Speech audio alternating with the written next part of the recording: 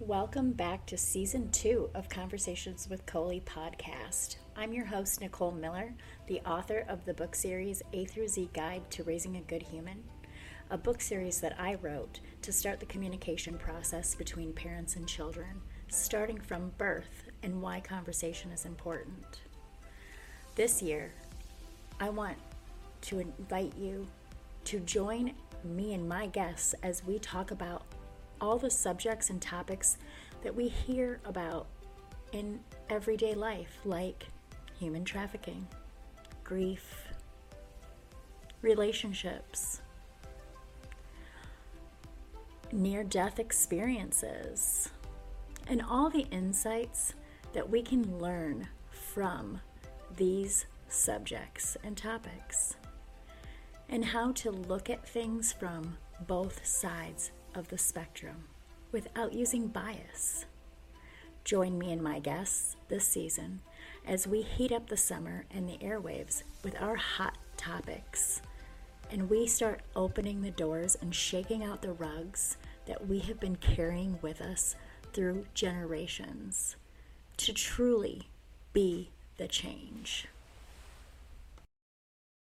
Welcome back to another episode of Conversations with Colie. Today I'm speaking with learning disability advocate Michelle Steiner. Today we are speaking about the stigma attached to learning differently and what life is like through the lens of someone who has a different ability. Welcome, Michelle. Oh, thank you so much for having me. I appreciate it. Yes, thank you for being here. So before we get into the conversation, I always start with an icebreaker question. It has nothing to do with the topic, or sometimes it does. So for you, if you had a superpower, what would it be? If I had a superpower, I think that I'd like to take away people's pain. Ah, that is nice. I like that. So let's tell everybody about you. Sure. Well, my name is Michelle Steiner. I live in Pennsylvania with my husband and our two cats, Jack and Sparrow. And I am a learning disability advocate and writer, and I'm also a paraeducator, and I'm a photographer too. Oh, wow. You're busy. Yes. And you have a blog. I do. I have a blog called Michelle's Mission. And on my blog, I feature information about learning disabilities. And I have a store with I have my photography, and I have the store where people can purchase my merchandise. And I also have a forum where people can talk about disability related topics. And this month is Disability Pride and what it means to you, because July is Disability Pride Month. Oh, wonderful. I'm so glad that we managed to have a conversation during Disability Pride Month. I had no idea. And I am surprised because when I was growing up, my stepfather was handicapped. He was in a wheelchair from an accident. My mother's sister and brother were both learning disabled. And so I'm surprised that I'm just now hearing about Disability Pride Month. Why is it something that is not out there for us to just know?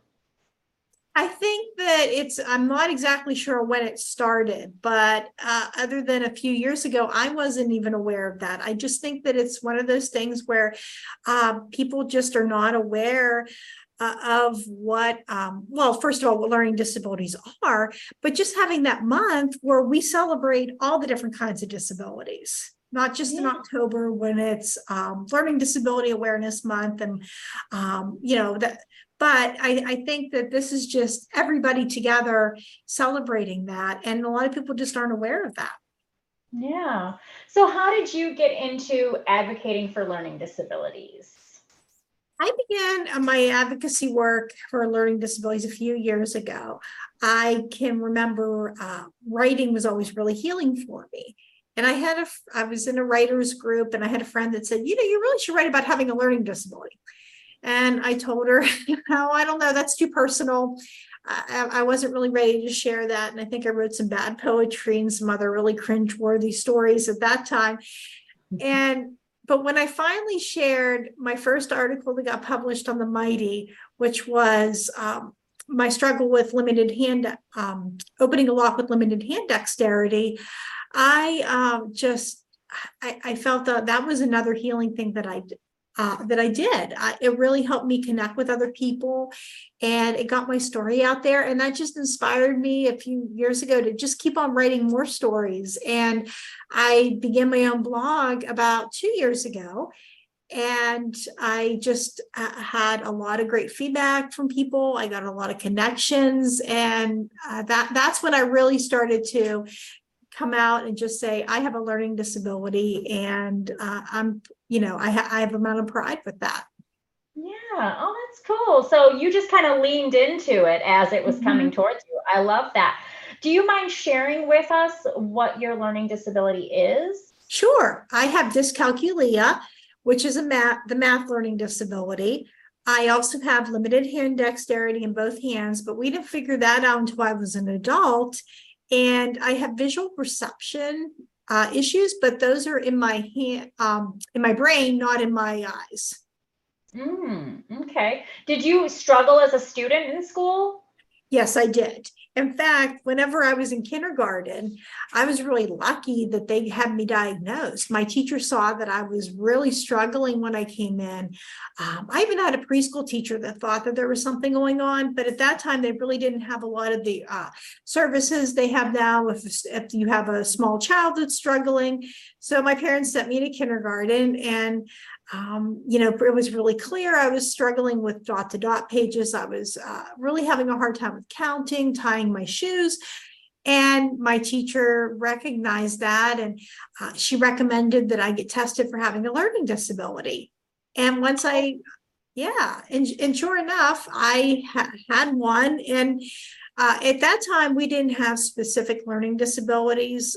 We knew I wasn't going to be a mathematician, but it was more of an umbrella term that they just said, you have a learning disability.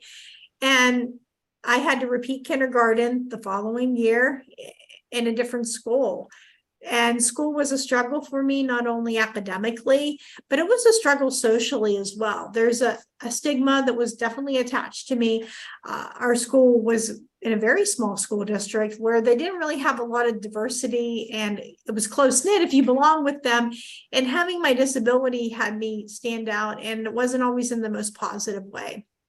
Right. I was getting ready to ask, did you ever feel that you were maybe cast aside, didn't fit in, not part of the group? Oh, definitely. It started when I was a young child. And part of that was, too, I was an only child for 13 years. My brother didn't come along until I was a teenager. So I had a lot of adults to interact with. And that had a lot of advantages, too. But when you go to school, that can be hard if you don't have siblings to know how to socialize with. Yeah. And then the disability was an even bigger factor, because in that small school, I couldn't blend in. I couldn't hide. Everybody knew, even when I was in regular ed classes, that I went to learning support to have a test read, or I had extra time on tests, or some of the classes I had to be in for learning support. Everybody knew I went in there. And it was really hard to relate to some of my peers in learning support, because a lot of them struggle more with reading and behavior issues. And we had some really sad demographics with a lot of our students, where they came from some really rough family backgrounds. Not all of them, but some of them did. And they didn't view me as smart. And whenever I was in regular ed, everyone thought, well, you go to learning support, so you're already not very smart, and you're already getting easy work, and it's giving you an unfair advantage. And they thought that a lot of the regular ed students thought, well, we have to work so hard, and it's not fair. You hardly have to work. And what they didn't realize was I was having to work extra hard to be able just to get the concept of that they took for granted. Right. Because everybody learns differently. I could not tell time until 8th grade.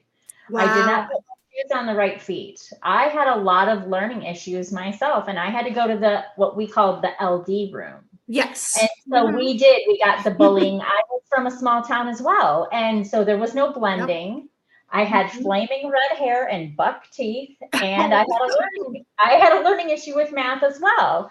And you were whispered about, or Yep. you were spoken about. Oh, she's got to go to that other room. You'd leave your class, and it Mhm. was embarrassing to me. Did you feel that that pushed you to excel as best as you could with your learning disability, or did you feel that it maybe held you back and kind of did something to your confidence? It was a mixture of both.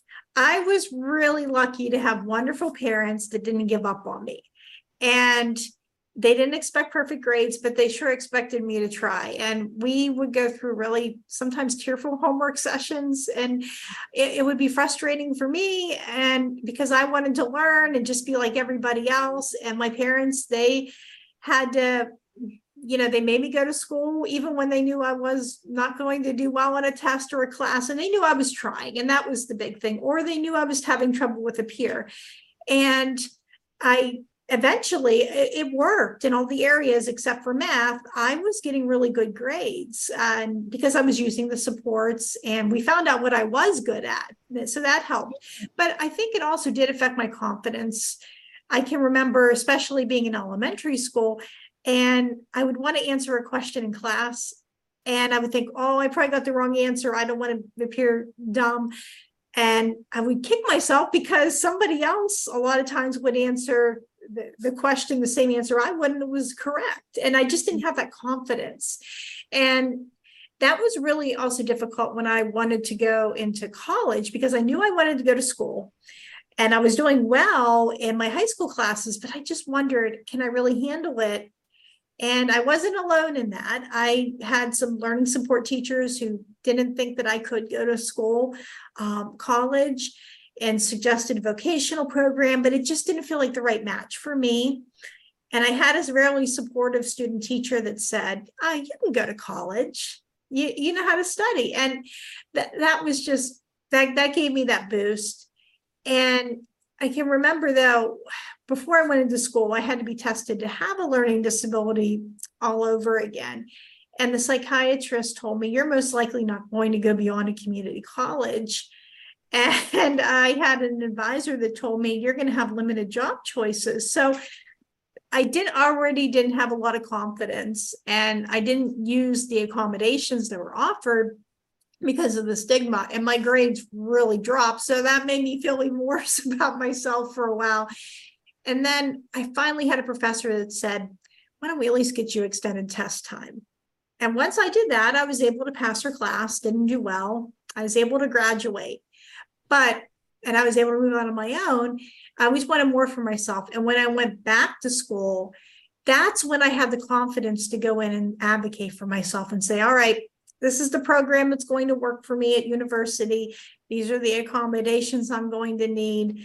And I tried to just not listen to a lot of the people around me that weren't supportive of that.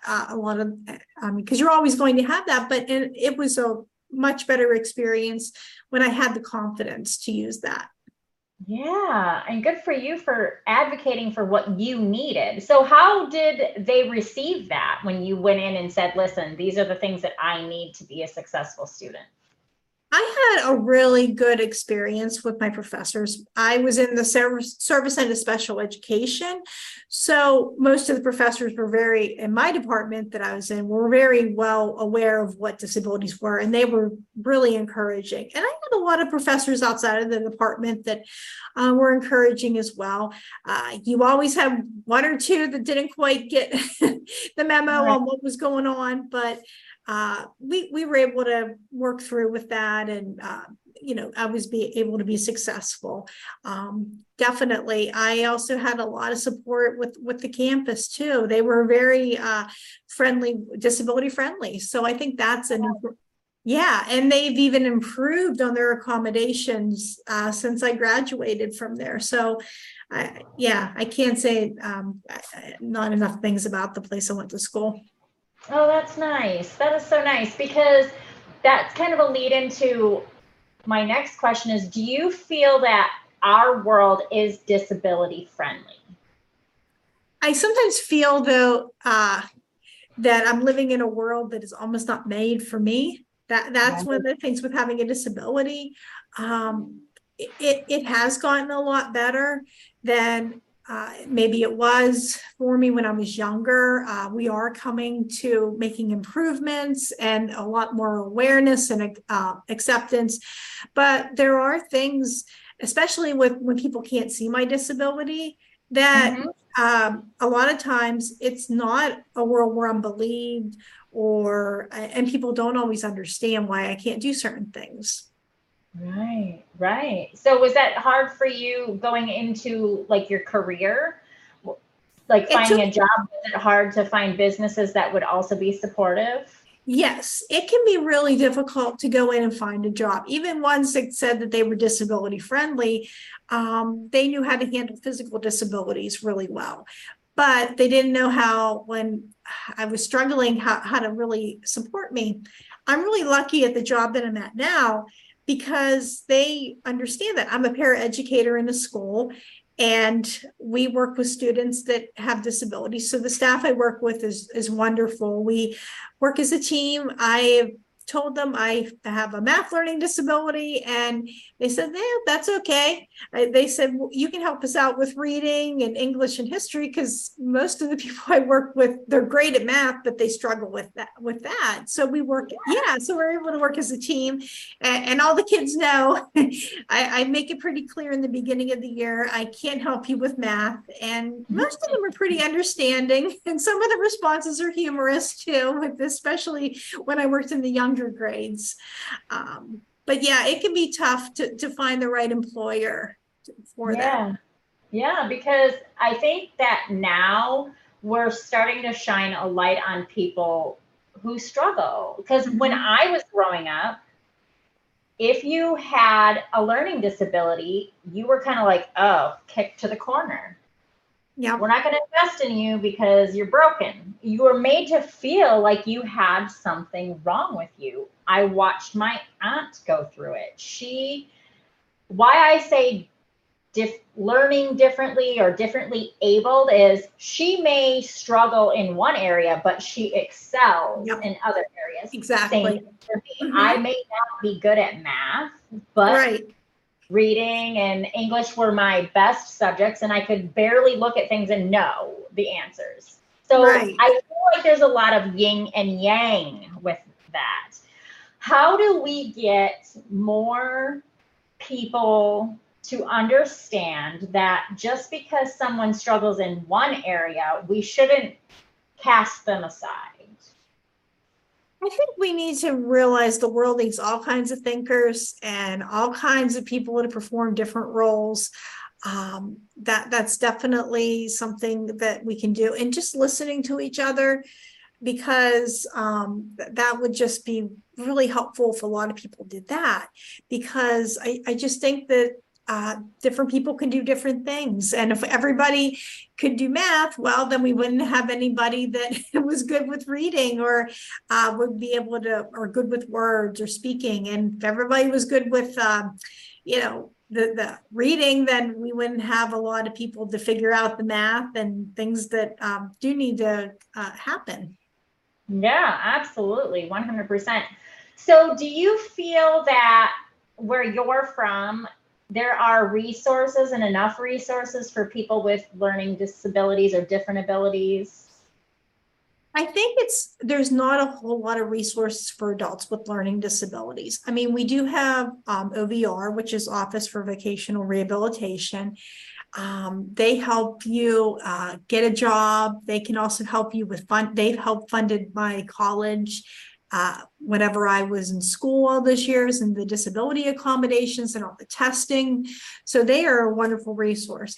But one of the issues that people with learning disabilities have is when they're looking for jobs and they send you to some job training programs, they're really geared towards maybe somebody that has an intellectual disability, which is wonderful. I do think they need a lot of that training and that support, but there's not a whole lot of programs that show people with learning disabilities, this is how you ask for accommodations, or this is how, these are some job choices that you can do, or, well, they can do what that might fit what their needs are, but there's just not a lot of resources out there for an adult that has them.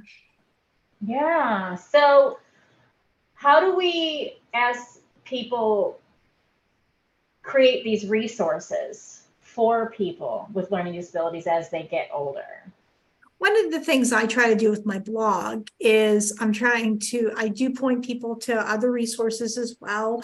If somebody comes in and you have a high school student, then they have a learning disability, I point a lot of people to OVR for that initial help. But I try to be a resource where I explain what life is like for me with having a learning disability, using metaphors and using pictures. Nature's a big thing.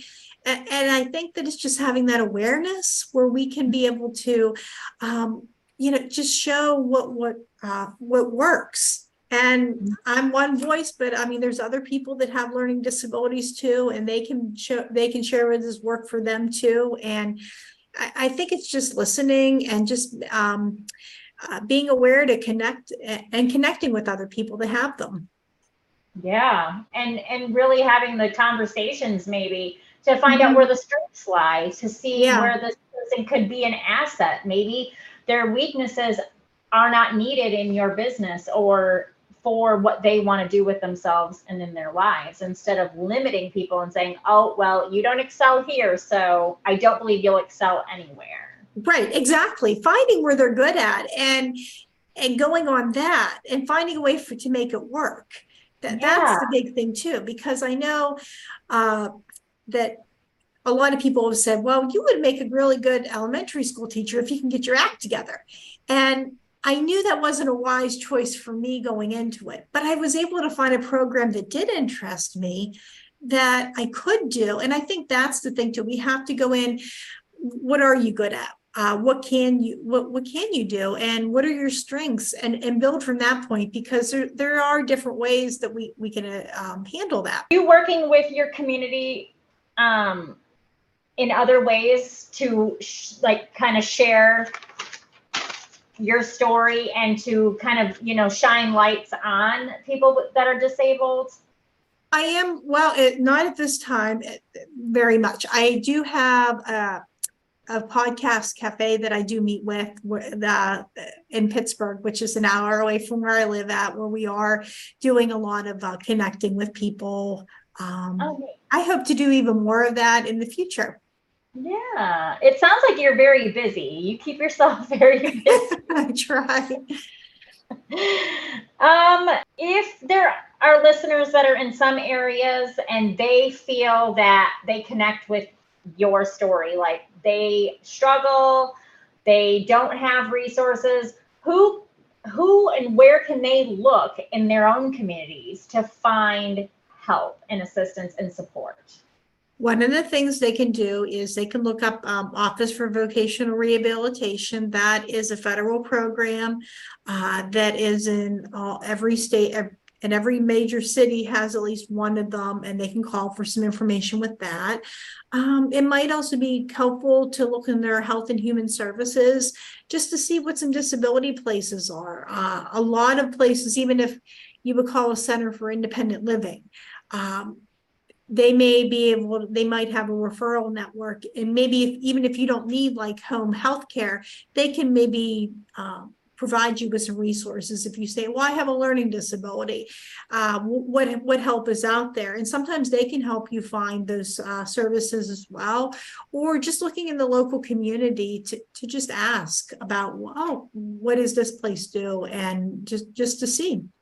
Mm-hmm. So what can we do moving forward from today, me as a person, me as a mother teaching my children, to remove stigma around people that have different abilities? I think it's definitely sharing things in age appropriate terms about a person that has a disability. It's teaching kindness and just being just listening. Sometimes that's a really important thing too, is to listen what the person needs, because everybody that has a learning disability will experience it differently, and I just think it's important for that person to have that voice. Yeah, absolutely. Do you want to share with us where to find your blog and where people can start to follow you, especially in the community of being disabled. Maybe somebody might look to you as an inspiring person. Where are they going to find you? You can find me on michellesmission.net, and I'm also on Facebook and Instagram as well. Awesome. Awesome. And what does the future hold for you? What do you think you're going to do in the future in your advocacy? I'd like to maintain my blog, and I would also like to write a few books. I definitely want to do a children's book about dyscalculia because there's not a lot out there about that. And I'd also like to do a memoir of my life. Oh, neat, neat. Can you kind of talk about what is it, dyscalculia? Can you talk about what that is? Because I have not ever heard. Okay, that is the math learning disability. So that is really, people that have that just have a really hard time just understanding how numbers work. And just, yeah. And is it possible to struggle in one factor of math and maybe not another? Like, I could not for the life of me understand addition and subtraction. You could sit there and explain it to me over and over. I could do flashcards, not understand it. Multiplication, division, excel. Yeah, it's a possibility because not everybody's the same. And we don't know. It's not that the person can't do math. It's just sometimes we haven't found the right way to teach somebody how to do it. That's what my dad has always told me. He goes, I think you can do math. Nobody's just found the right way to teach you. And it's not only just struggling with how numbers work. It also goes into other areas of my life. I can't read the face of a clock. We've tried multiple attempts. I struggle with my right and my left. That can be a challenge. I also directional concepts. If you tell me south or east or west, I don't know how that works. I haven't memorized all my math facts. So a lot of that, it just all kind of goes together. Yeah. But you're an inspiration because you didn't let it stop you. You went through college. And you are married and have cats and you have a career and you have a blog. I mean, you're doing a bunch of things. So that in itself is inspiring. What do you have to say to maybe a little girl that might be struggling with the same thing that you were when you were her age? What do you have to say to her? I would tell that little girl not to give up and that things get a lot easier. And I know it doesn't seem like it now, but things are going to get easier and you're going to be okay. I love that. I love it, Michelle. Thank you so much for sharing your story with us and what you're doing. And I hope any which way I can support, I hope to help, because I feel like once we get people to understand that people just learn differently. They see things differently. They're taking it in a different way than maybe you are.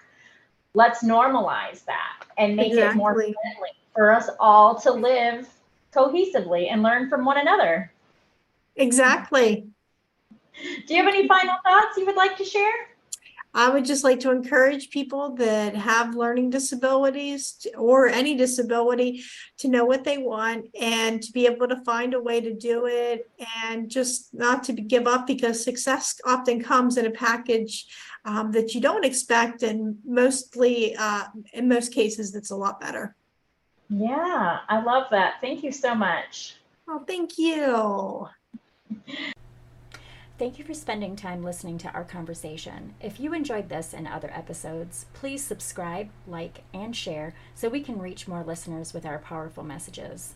And stay tuned to hear about our affiliates and recommendations. They change from episode to episode.